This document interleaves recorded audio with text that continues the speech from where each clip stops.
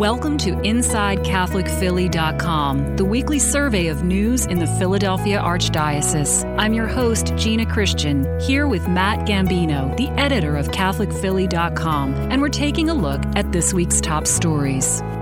Thanks so much for spending a few moments with us today here at CatholicPhilly.com. I'm your host, Gina Christian, here with our editor, Matt Gambino. Matt, as always, good to have you with us. Good afternoon, Gina. And we're also delighted to welcome Mark Tobin in the studio with us. Mark is a seminarian at St. Charles Borromeo Seminary in Wynwood, Pennsylvania, where he's in his second year of theological studies. And he's studying under Father Thomas Daly, who is the John Cardinal Foley Chair of Homiletics and Social Communications at St. Charles Borromeo Seminary. And for our listeners, Father Daly is also one of our regulars on this podcast, and he's here with us now in the studio audience. So as we continue our Lenten journey, Mark is here to share with us his insights into the Gospel for the fifth Sunday of Lent. So Mark, welcome. Thank you. Thanks very much for having me. Oh, we're delighted to have you here. Now, Mark, where are you from? I'm from Assumption of the Blessed Virgin Mary in West Grove. In West Grove. Yeah, within the Archdiocese of Philadelphia. Great. A local fellow here. That's right. So we're glad to have you. Beautiful country down there in Chester County. It is. It is indeed. Well, let's delve into Scripture and see where the Spirit is leading us this week through His Word. So, Matt, what is the Gospel passage for this Sunday? For the fifth Sunday of Lent, the Gospels take a little bit of a twist. They've been on the Gospel of Luke from the first 4 Sundays of Lent, and this one's on the Gospel of John from the 8th chapter. And in it, Jesus is teaching in the temple,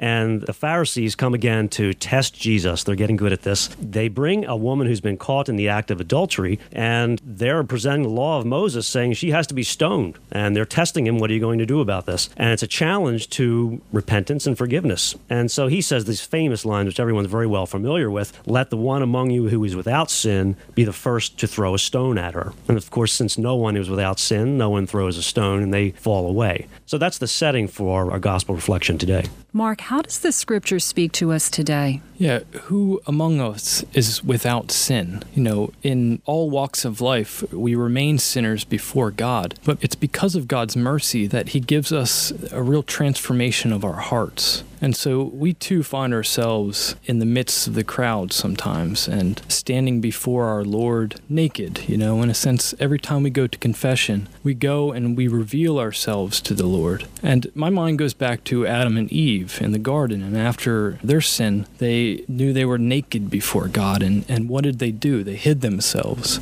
And that vulnerability leads us to judge, doesn't it? Because we're afraid. It does. It leads us to either hide ourselves from God, or we can really take heed the words of this gospel and know the great mercy of our Lord, that when we come before Him, we can come before Him without any barriers. We can expose ourselves to Him, and the divine physician wants to step in and heal us in those moments. You know, when we go to a doctor, if we're not willing to expose our wounds to the doctor, then he can't do what he needs to heal us. And yet this woman's somewhat thrown into this circle. She's caught in the very act, and like you said, according to the Mosaic law, they could stone her. But what does Jesus do? He says, the one who's without sin cast the first stone. Who is that one who is without sin? It's our Lord. And yet our Lord shows us a deeper way, a deeper path. He shows us the love and mercy of the Father. And that's something we need today, because especially on social media, I am dumbfounded how quick people are to judge, and on such limited information, and how quickly a person's life and reputation can be destroyed in a matter of hours, really. Well, it was interesting you bring that up, because I was thinking more here about the people with the stones in their hands,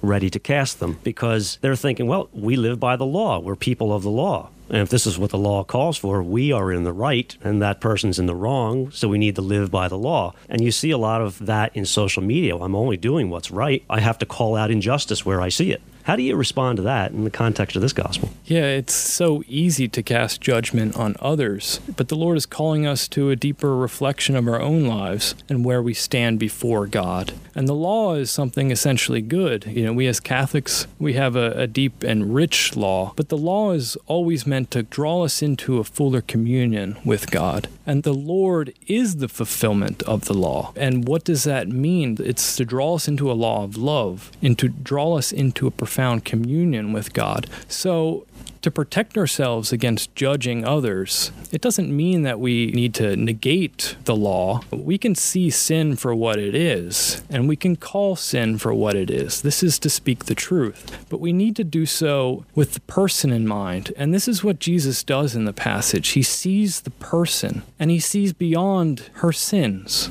And we need that. We need the Lord to see beyond our sins. And we do that when we go to confession. We say, Lord, see beyond my sins. See me for who I am, and love me, Lord. And he does. He loves us, and his love heals us. And he says, I absolve you of your sins. Go in peace. And he says that to this lady in the passage who is committing grave sin, who by her own standards probably wants to judge herself and sees herself as unworthy. But the Lord deems her forgiven of her sins, and he says, go and sin no more. So it's this amazing freedom that the Lord gives us, a chance to climb out of our sins with the help of his grace and his mercy. And so we climb the ladders to heaven with the grace of God because of his abundant mercy. What a wonderful message of hope and healing and mercy at this point in Lent. Thank you so much, Mark. We are continuing to keep you in our prayers as you journey through the remainder of Lent and as you journey towards the priesthood. Thank you so much for being with us. Thanks for having me. God bless. God bless you too.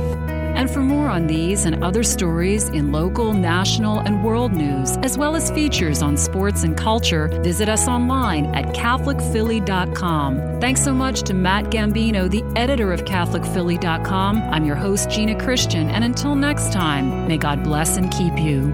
This podcast has been a production of CatholicPhilly.com. Music by Dustin Taylor Phillips. For more information, visit us online at CatholicPhilly.com.